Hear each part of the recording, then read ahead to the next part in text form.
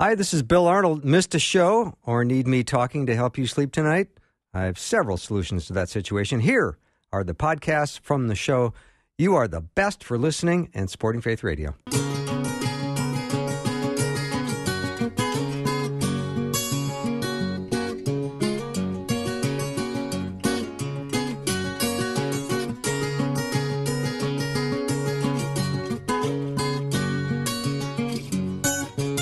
And a warm welcome to Afternoons with me. I'm Bill Arnold. Thank you for being with me today.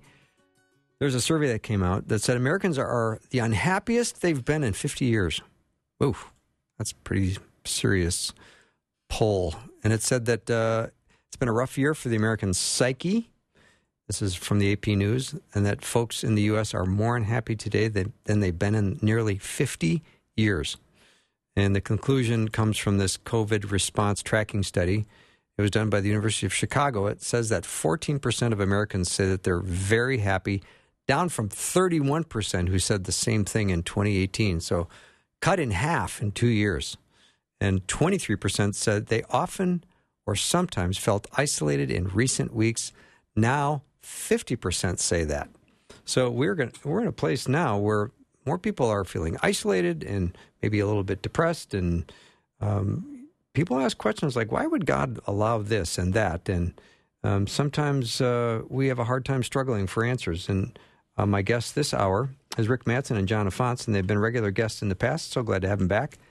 And Rick is with an apologetics specialist with InterVarsity Christian Fellowship, and Jonna is with Salem Covenant Church, a worship and community life pastor. And they are the dynamic duo. They come doing show prep, so they always make me look bad. Rick, Jonna, welcome. Hi. Why are you laughing? It's true. We prepped for you. Yeah, I know. You always prep for me, which makes me happy, by the way. So nice to have you here. And I'm also just want to jump into this study a little bit because viruses have been around from the beginning of time, haven't they? Yeah. Yes, they have. Seems like built right into creation. Yeah. Even before the fall, it's built into the system. They have their function. And then it seems like at the fall, then things got out of whack, or at least potentially out of whack. Genesis 3 talks about the curse that's on the earth. And now there's imbalances and distortions. And, it's a broken world after Genesis 3. And so something that is intended as part of the good creation, that being viruses, now is just wreaking havoc all over the world. Mm-hmm. Some people ask, is this a direct judgment of God upon us? And some might answer yes.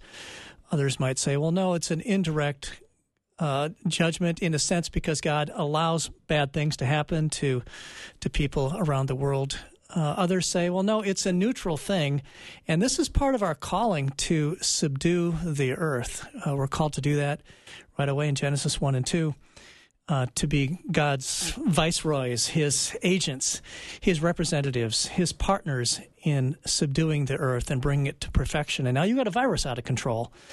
What are we going to do about that as we engage in science, as the church engages in prayer and service, healthcare, and John probably wants to talk about the pastoral end of this and maybe the healthcare end of this in a second. But if we are God's partners in solving this, then we really need to get to it. And it seems to me there's really something to that. After the fall, things are out of control.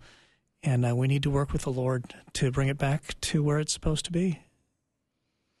I kind of liked, Rick, you and I, when we were talking, we were prepping for Bill. You kind of described kind of responses to things like this, these sort of natural threats. This is not a result of sort of direct human evil that you could point to, like a war or something like that. Kind of three ways of framing that theologically. That was really helpful for me. Would you just do that frame up? Yeah, the first option is that the virus is built into the system. Secondly, that it's a result of the fall. Thirdly, that it's a hybrid. Yes, it's built into the system, but now it's gone haywire after the fall. One of the things I love about that frame up is just the thought that the world in its pre-fallen state was not meant to be an easy world. It wasn't.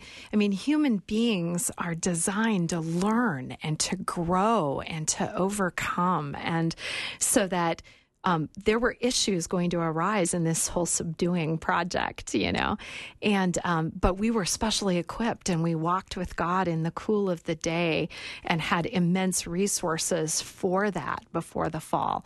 And now post-fall, it feels like there's just a lot of devastation, and we're just scrambling to keep up on it. But I love that picture of us in a growing state as human beings, and helping develop creation itself alongside of God, who actually brought it into being.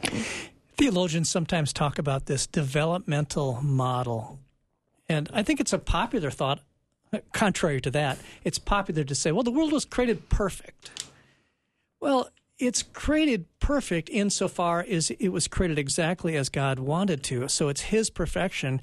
Let's not impose our perfection on that. Our perfection is that there's no problems, there's no work to do, everything is easy. And you just alluded to this idea that there are projects that God has given us to do. And in Genesis 1, be fruitful and increase in number, fill the earth and subdue it. Rule over the fish in the sea and the birds. That's tasks. That's a project there. This is a developmental model for humanity. It's a kind of laboratory to see where humanity can go, really, in partnership with God. And then in Genesis 2, there was no one to work the ground. Well, why does the ground need to be worked? Because it needs to develop, it needs to grow, it needs to be perfected. There's chaos in the system. In God's perfection, there's still chaos in the system that needs to be worked on. And then Genesis 2:15, That's a great point, Rick. Yeah. And in Genesis 2:15 here, Bill, it says, the Lord God took the man and put him in the Garden of Eden to work it and to take care of it. It is a project. I'm not a gardener myself. I'm told it's work. And maybe it wasn't as hard as after the fall when the ground is cursed. Nevertheless, these are the sorts of building projects that the Lord has His first people engaged in when He first created Adam and Eve. Yeah, I just love that picture of God as He's creating all this potential in creation, then inviting humanity to partner with Him in bringing creation to its fullness. To its completeness. And that got, like you said, by the time we hit Genesis 3, there's a big mess that happens there. That project got broken. But actually, we believe we're going to return to that project. Revelation seems to say we're going to get back to that. We're going to get back to that, bringing creation to its fullness and completeness. And yeah, I just love that picture, because then I don't know, it in some way it normalizes or brings things like a pandemic into the world that God created, rather than being this wild, we don't know what we're going to do. There's no plan. Everything feels out of control. Instead, to see them as a part built into creation. Again, we poured gas on the fire with the fall and created a worse problem. But these are given to us to solve and to work and to plan. And so God doesn't just come along with magic wands and wave them over things and kind of solve it like that. He's inviting His human creation. Come and rule and subdue. This is your invitation here. I know at our church, we pray a lot for the people who are in the laboratories right now and are working, that those moments of serendipity, that the Holy Spirit would bring the ideas and be hovering over those labs as they're trying to figure out how to handle this virus, looking for either a cure or a vaccination. And I think that's good. That's a good picture of the Holy Spirit in partnership with humanity. You and I have talked a lot the last few years about this idea of God working slowly. And you just used the phrase magic wand, that he doesn't just waltz in and solve stuff in a second. God works on things for the long haul. So in Scripture, you might say, well, how did God work on slavery? That takes the whole Bible. How did God work on marriage? Well, it starts off good, then it goes off the rails for a few centuries, then starts coming back. In the New Testament, you finally got it where it's supposed to be. The place of relations between men and women or between ethnicities. All these things God works on a little at a time. And we've kind of kicked around this phrase of God works on problems at the speed of humanity rather than the speed of deity. Well, every once in a while, that's not true. Every once in a while, the Red Sea parts, the resurrection happens, and that's his speed and his timing. But a lot of it, he works through the intricacies of human processes to advance this whole idea of perfecting the earth, and especially perfecting it in terms of the kingdom of God. Rather than just coming in and waving the wand, snapping his finger, God is not in the finger-snapping business, or at least not very often. It seems like most of the time he works in and through us. And so the church, then, is called to be his partners in this developmental model, in this model of spreading the goodness of the kingdom throughout the world. You know, the perfect example of this is the incarnation. That Jesus came and walked alongside human beings. He was a human being, fully God and fully man. And he doesn't take a magic carpet ride around the world doing spectacular stuff. It's very localized. It takes place on the dusty roads of Palestine. And so you see God in the flesh working at the speed of humanity rather than the speed of deity. And then at just the right time, he does that miracle that opens up these vistas to the kingdom of God. And that's where you see people moving forward in their partnership with God in bringing the world to its completion. That's really interesting. I hope we can maintain this for the rest of the hour. I mean, seriously, we're off to a brilliant start. That was my only speech on that one. I hope we got more material, because this is solid stuff. All right, let me take a little break. Rick Madsen, John Fonts are my guests. If you have a question or something you'd like us to tackle, we love talking apologetics for sure. 877-933-2484. Be right back.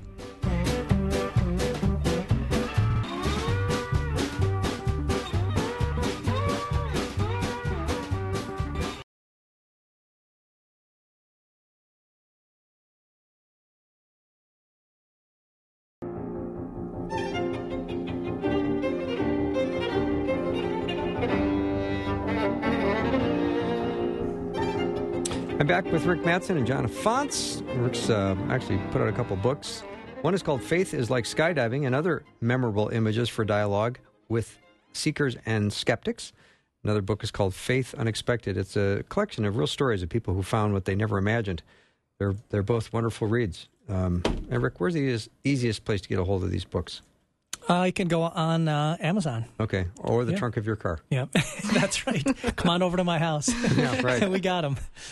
All right, so, Johnny, you had mentioned that your church is praying for scientists. I find that just fascinating, that is an approach you're doing. And maybe you would talk, Rick, maybe about science as it really does have its roots in Christianity, doesn't it?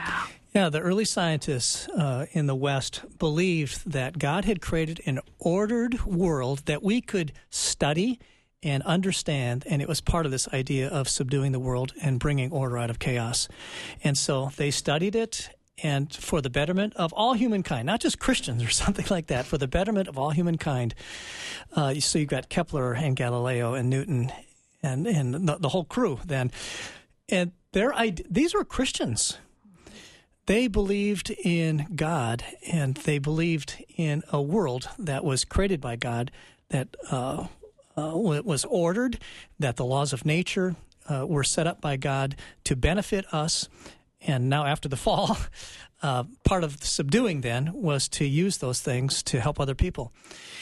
And so science arose in the West, and now you're talking about praying for more scientists to work on COVID and to work on other problems that we have here. I really love that, because we need more Christians to go into science and to blend together the theology and their science, blend together this notion of God as the master scientist, the master creator, and we are his subjects and partners in the lab working on these problems. Dale Gentry, who is a professor at Northwestern University, actually has a whole curriculum about this, just helping people think Christianly about science. So I just encourage you can look him up. It's Gentry. Just Google him. And that's right. I met him recently. Yeah, that's right. Yeah. Good call. And he is Dale just a Gentry. Gentry. Yes. Yeah. And he is really doing work on this and saying this, feeling that somehow science and Christianity are at odds is so not helping the cause, and so not building the kingdom, and so not rooted in this Genesis call, So, yeah. So I pray. Our church has a lot of professionals, including a lot of doctors and scientists, and I feel deeply grateful for their presence in our community, and we want to bless them and strengthen them as they partner with God in their work out there. And related to science per se is healthcare. Also, in the West, healthcare comes largely, maybe not exclusively, but largely out of Christianity. That it was the people in the Roman Empire who were Christians who took care of people on the streets who were thrown out by the system, had no place to turn. And Christians took them in at their own risk to their own health and took them in. And then monasteries became little mini hospitals in the West for many centuries. And today you see the kind of evidence of all this in St. Luke's and St. Jude's and St. James and St. Joseph's and St. Mary's and all these hospitals with Christian names or something related to Christianity, so that healthcare really has its own roots in the West, in the Christian faith. And then, of course, doctors and nurses who are Christians, they do these things in the name of God, following the great physician, Jesus himself. So there's a lot to talk about in healthcare as well. Right. Yeah. There's it's a powerful field to enter into. I think of Jesus naming that when I was sick, you took care of me, he names in Matthew 25. And that call and he names several communities there that he is resident in. And when we attend to those communities, including the sick, we're actually attending to Christ himself. He says he receives that. And so, yeah, it's a powerful ministry. So if you're out there and you're trying to figure out what you want to do with your life, both Rick and I, well, of course, we're theologians, so we'd love to promote that. There's that. But we would really encourage you to consider the sciences and how powerful God's call on your life and the work that you might do through that would be. And not to mention the world-class nursing program right here at the University of Northwestern. That's right. That's right. Beautiful. Yeah, Thank wonderful. you. And all of this zooming out, then all of this goes back to the original vision God had for creating human beings as his representatives, his partners in subduing the world in this laboratory, this project, this story that he's writing. And the beginning has this world that's not quite yet grown up, and he invites us into working with him on that. And then after the fall, the call is still the same. Now the environment is different. The context is different, but the call is the same, and that is to walk with him in close partnership, to be his representatives on the earth, his representatives in engineering, in sciences, in healthcare, in theology, in all of the disciplines and all of the vocations. We are his partners. And so for those of us who work in the university setting, we keep telling students, integrate your faith and your theology into your discipline, because God is there in your discipline. He got there before you. He called you into it, and he can use you and use your discipline for the betterment of the world, the perfection of the creation. And then I was thinking too, Bill, here about Romans 8, that the creation itself has been subjected to futility and awaits its liberation. So and it's looking to us. It is. It's looking. It is. Yeah, it waits for the, what does it say? I forget exactly. The revealing of the sons of God. Revealing of the sons and daughters of God. So that the world's restoration and the kingdom of God, those two things go hand in hand. And then we'll someday see the new heaven and the new earth, and it'll be a magnificent sight. Even compared with the original pristine state, it'll be a magnificent sight. Yeah. So I think on a pastoral level, I just want to really encourage you as you maybe look around shaking your head at what has happened in our world because of a pandemic, and you sort of feel like things are out of control, and how did this happen? And maybe you feel lost, or maybe even despair creeps in. We were all actually talking before the show how we all have our bad days, you know. But what I want to encourage you in this is to assume that pandemics are a part of the world. God is not surprised. And God even now is calling people and equipping them and empowering them to bring this this disruption, this frightening disease into being a subdued disease.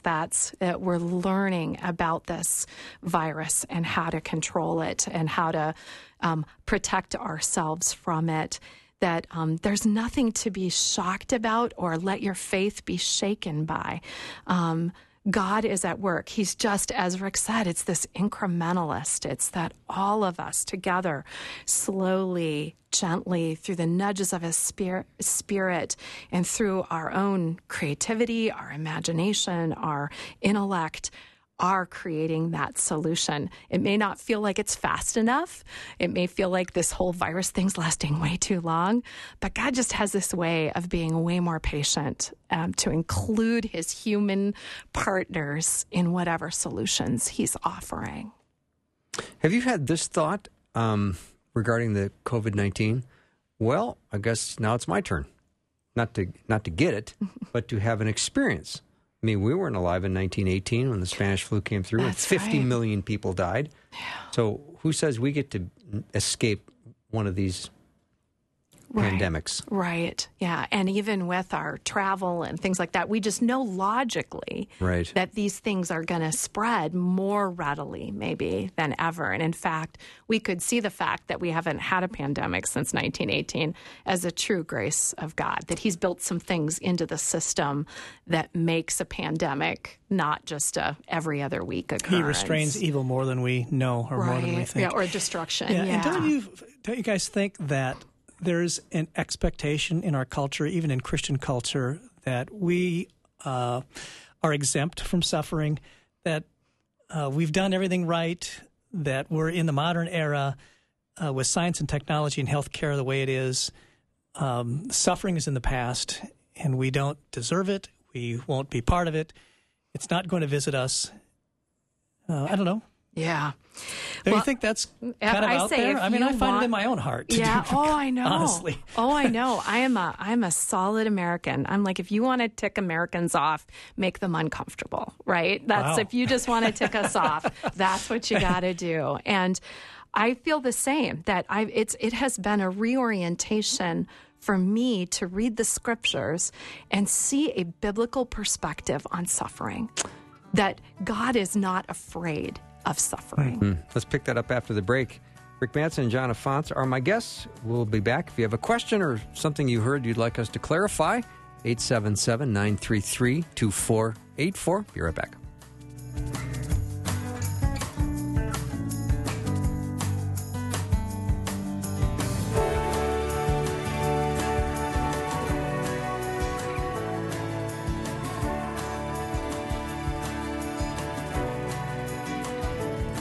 Today at unwsp.edu.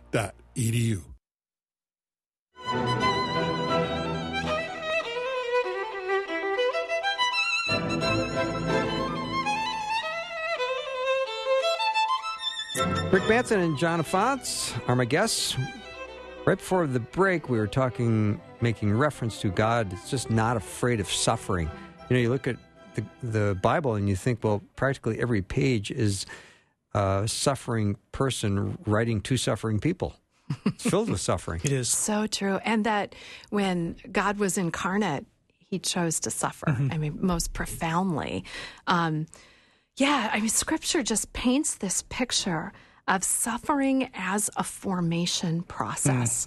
And I say, in this world, I've seen that formation either make or break people. I mean, I always feel like when suffering hits a life, I'm there rooting for the making of them, for the process that could go on, that strengthens, that frees them from sin, that builds their character, that produces hope in them.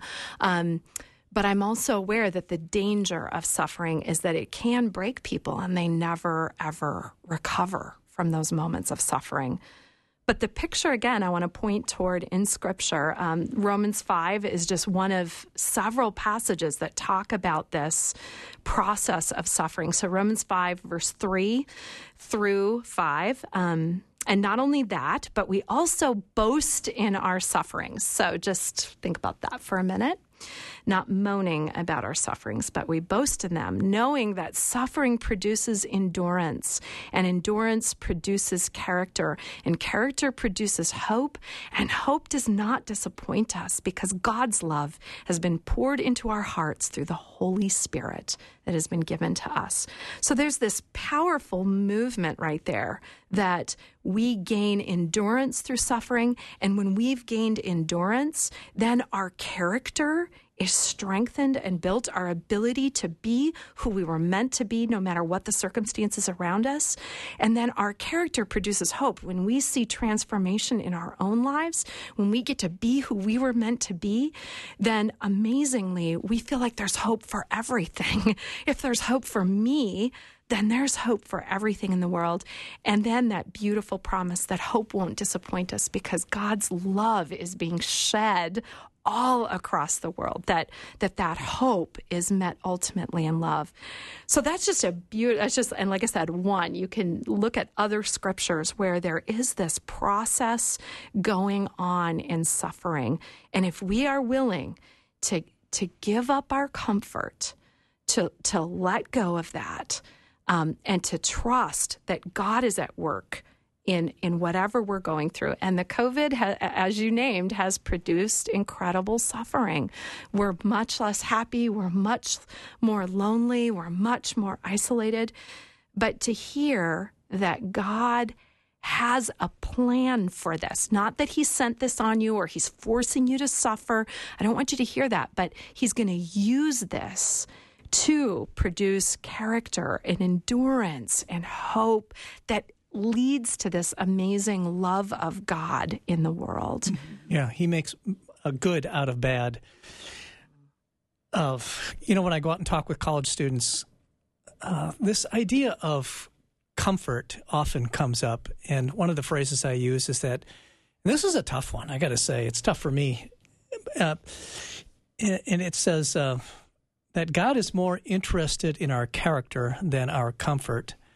I guess my stereotype of God, just taken from the culture, is that God would make everything comfortable. And he's not that into comfort. I mean, that's hard for me to imagine. You'd think he would be. After all, he's God. After all, he's perfect. After all, we like comfort. Therefore, I deserve it. And that's what God gives me. That he's not super into comfort, but he's much more into developing us as people into his image along the lines that you just mentioned. That's a radical thought. Mm-hmm. And that's one thing I think that separates Christian faith from a lot of other worldviews out there. Right. And it makes it, dare I use the word, it makes it uncomfortable, really.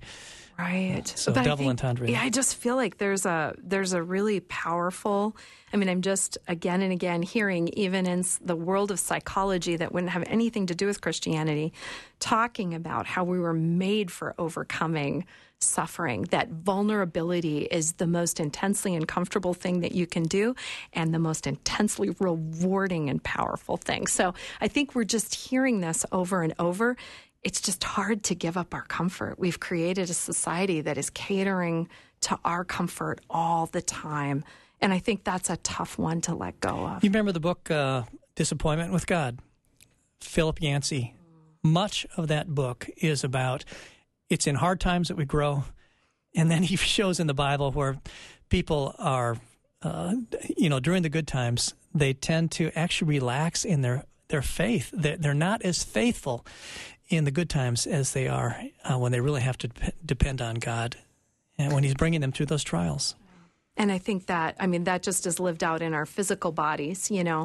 Lying on the couch eating potato chips is very, very comfortable. However, I've never done it, though. Not very good. It's like the same, a parallel there.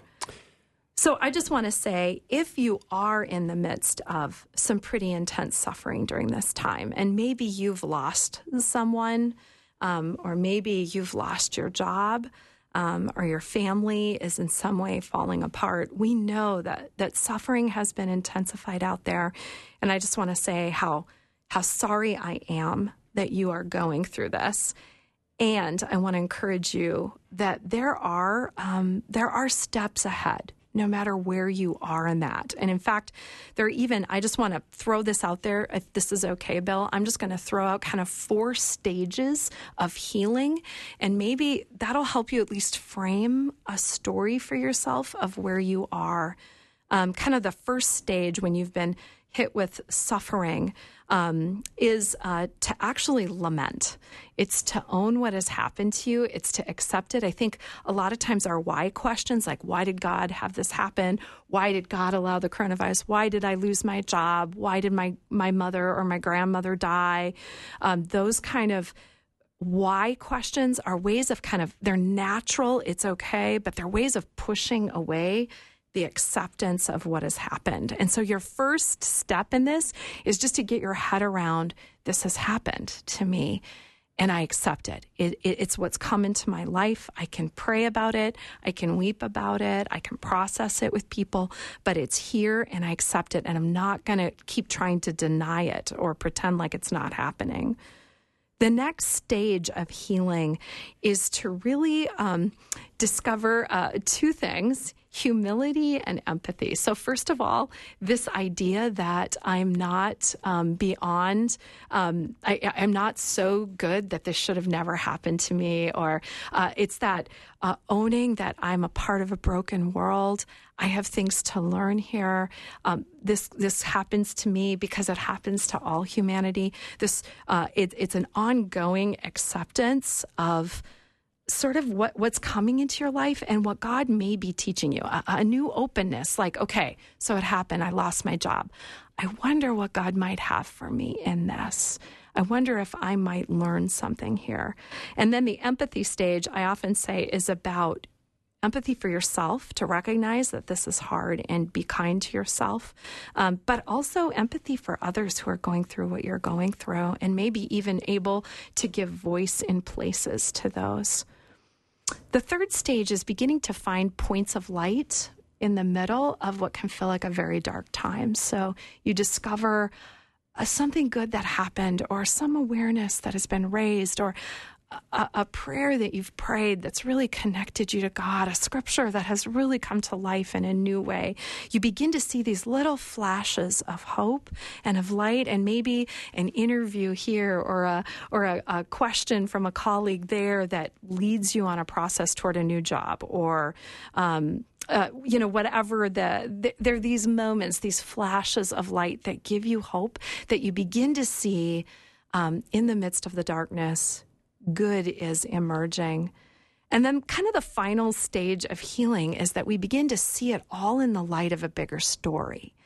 We recognize that the suffering has come, but in the midst of that, gosh, God was really redeeming this time. He was doing something bigger than I imagined. He was transforming me. He was changing my family.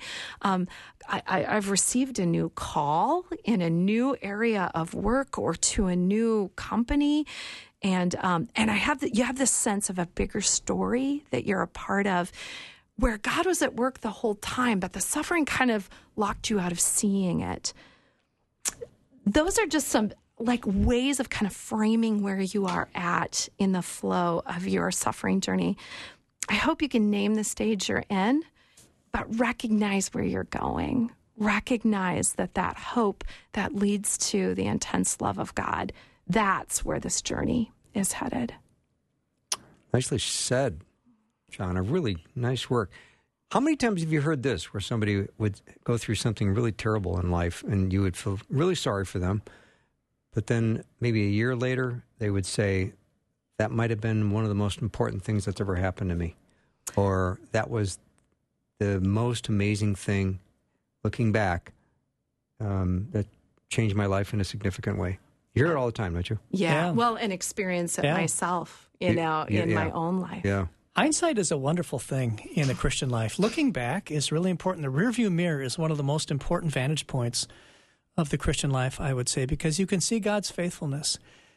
I think also there are times where we never do find out. We never know why something happened. There's just a mystery to that. When we go before the Lord someday, we can ask him. But oftentimes we do have that experience. I look back, I wouldn't trade that suffering or that hard time, that hardship for anything, because I can see the good that came out of it. When I think of some of the results of the pandemic, and I think of the word anguish, because a lot of people have suffered anguish. And then I thought of the word anguish out of Luke chapter 22, where it said, "And being in anguish, he prayed more earnestly, and his sweat was like drops of blood falling to the ground." There's a man in anguish. Right. I've never been in anguish to the point where I was sweating blood. Right. Yeah. I just think over and over we come to the incarnation and we come to Jesus, who when he came, he could have chosen any walk of life. He could have, high and dry. He could have remained above it all. Could have been Caesar in Rome if he wanted to, Yeah, but instead he enters into oppressed people. He enters into being born in a stable. He enters into being a falsely accused prisoner who is unjustly executed. It's, God entered in a way that probably most of us never would into the suffering of this world. And he had a choice. His friends were confused by him. His family thought he was nuts. Right. And he was homeless. Yeah. Right. Yeah. Yeah. I think of three symbols of the life of Christ. There are others. Three would be the manger, the donkey, and the cross. It's not the palace, the scepter, the throne. I mean, that comes later, really, at the end of time, Christ being glorified. But here on earth, it's the manger, donkey, and cross. That should tell us something about the nature of what it means to follow Jesus. Yeah. I would want to take a little break. When I come back, I would love to revisit this incremental process that God oftentimes walks us through, if you don't mind. No. Yeah, Let's do Rick it. Matson, John Afonso. Rick's got a couple of books, Faith is Like Skydiving, and Other Memorable Images for Dialogue with Seekers and Skeptics, and also Faith Unexpected, a collection of real stories of people who found what they never imagined. It's powerful stories of transformation, which is what the gospel does. We'll be right back.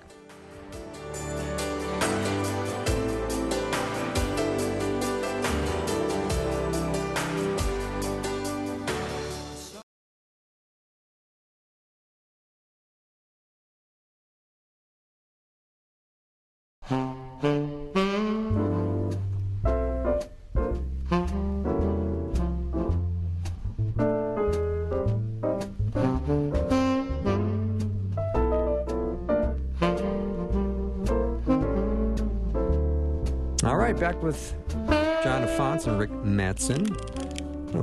Great conversation we're having today. I want to go back to talking about how God is incremental. I think that's an important point I want to revisit or talk more about.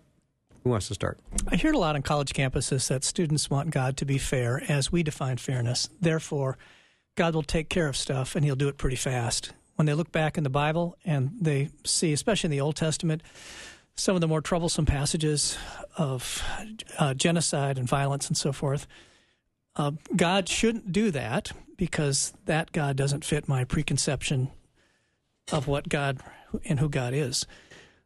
And then back to this idea of justice and fairness then with slavery and patriarchy and marriage and concubinage. And there's so many issues. Why doesn't God just solve it? And then, so sometimes I say to them, okay, well, you answered this question for me. Why didn't Jesus come to die for sins 5 minutes after Adam and Eve fell away from God? Well, it's because God is allowing the consequences of our sin and brokenness to play themselves out in this timeline.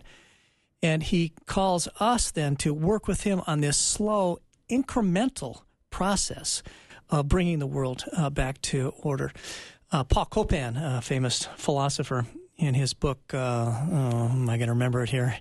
I'll remember it in a second as soon as someone else is talking. And that is, he says God is an incrementalist. He works in gradations. He works a little bit at a time. And when we insist, in the name of fairness or something like that, when we insist that he solve every crisis instantaneously, we're really not working within his character and his intentions for how the world should go. Right. Well, and I think that sometimes when we're asking for that, what we're doing is really obliterating the human will. Like humans have screwed that up, so let's just remove them from the picture. And wondrously, God has never decided to do that. Right. He never gives up on us. And obliterating our will, it's a line he does not want to cross. That's what demons do. Demons obliterate human will gladly, but God really honors human will. And there's just this constant invitation into partnership with us. He doesn't want us just shoved aside. All right, you guys screwed up. Move over there. I'll fix it, You know, one of the neglected portions of Scripture I don't hear it talked about much is not the exile to Babylon. We hear about that all the time. It's the exile in Egypt.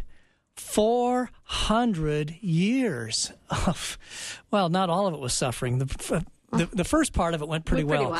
But after a generation, you've got a lot of time there of Egypt, of Israel suffering at the hands of Egypt and the pharaohs and the oppression of the people. Now, when I'm oppressed for 3 months, I'm mad, and I think God is treating me unfairly. Let's turn 3 months into 350 years here. That's a different kind of oppression and suffering, and it just reminds me how God works a little bit at a time. He's not in a hurry. He has patience, and it's maddening sometimes, but he has his timing. We have our timing. They're often not the same. And the more we align ourselves to this idea of God being an incremental worker in our world, I think the happier we're going to be in our relationship with God, because our expectations will be more in line with how he does his work and what he originally intended from the outset. I also feel like there's an invitation there. I mean, if God is just constantly waving the magic wand and fixing everything, then we really literally what can we do, right? But if God is an incrementalist and he's inviting me into this, then maybe I could be part of the increment. Exactly. I mean, I can't fix everything about racism, but maybe I can take a step. Maybe I can read a book. Maybe I can do some inner reflection on what's happening. I'm invited into that instead of just waiting for the big wand to just fix that thing. There's a kind of magic genie portrayal of God out there, and I really want to defeat the magic genie. Like with the genie, you just rub the lamp in the right way and the genie will perform. It's not like that. Rather than being high and dry like a genie might be, God actually became one of us, and he partook of what we partake of. He was tempted as we are tempted. And so there's this deep sense of participation by God in our world, and we need to take our cues from that, I think. Yeah, that's good.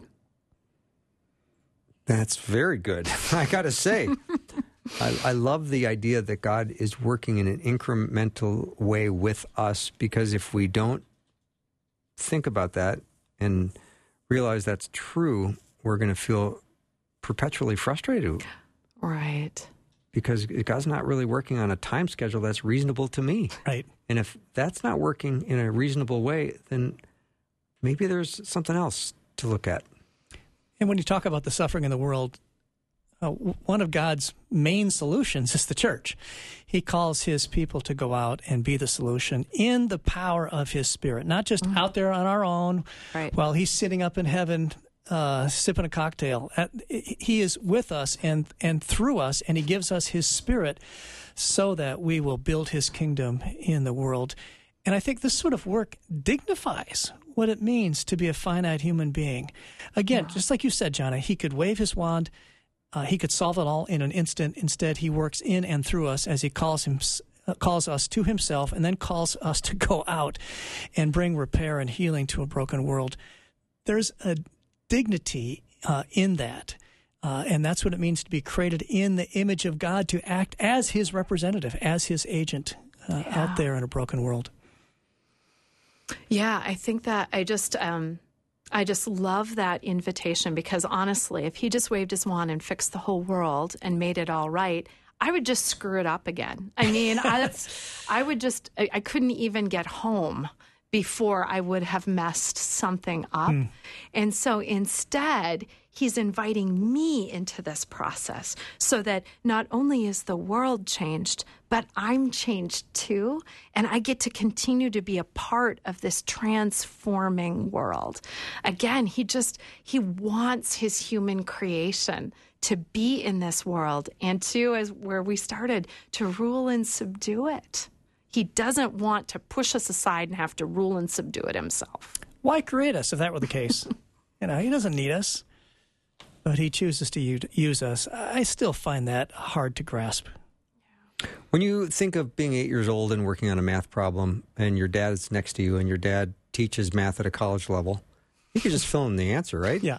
And make it real easy. But I don't think your dad's going to want to do that. He's going to want to make you think, try to figure out how to understand, right? Right. And it might be frustrating for the 8-year-old. Dad, I thought you'd teach this at a college. I mean, you're just going to feel like, help me here. Make this go quicker. And I think the truth is the loving parent, the loving father knows how to construct the time to bring out the best result for the child. Yeah. I mean, God is just not a helicopter God. No. He doesn't just zoom in and rescue, He is inviting us into that process. And again, I don't want to be like rooting for suffering. So I want you to hear that. I want you to hear, if you're listening today and things are tough, I want you to hear how much compassion and empathy I feel. And I'll be praying for you and praying that this suffering season ends.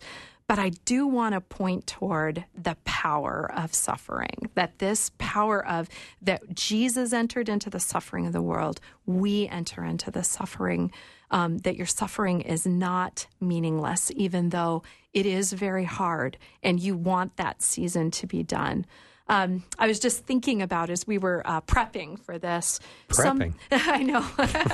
We're doing a little training with Bill these days. But and thinking about just the seasons of suffering that I've been through, and I want to own that I'm a middle-class white American who has probably missed out on a lot of suffering. But the amount of suffering that I've faced, things that I've learned are things that I have a lot of pride and expectation about my own comfort levels. I have kind of an addiction to it, that as soon as something gets hard, I want to bolt. I've realized that my love is very conditional and temporary, that I don't have a very strong love on my own. I've realized that sin is a far greater problem than I ever knew before I went through suffering.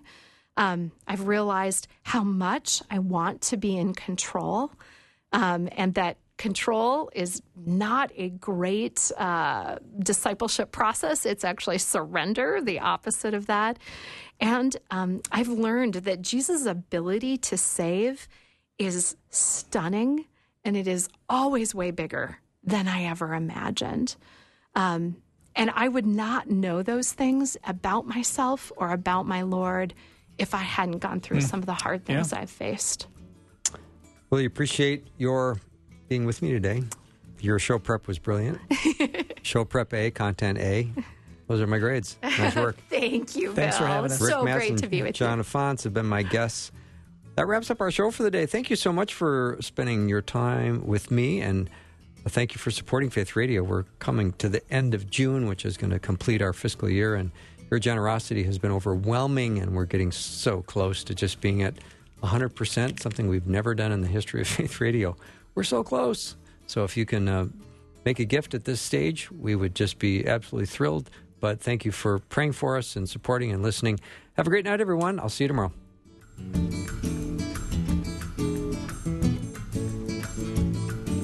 Thanks for listening. Programming like this is made available through your support. Information available at myfaithradio.com.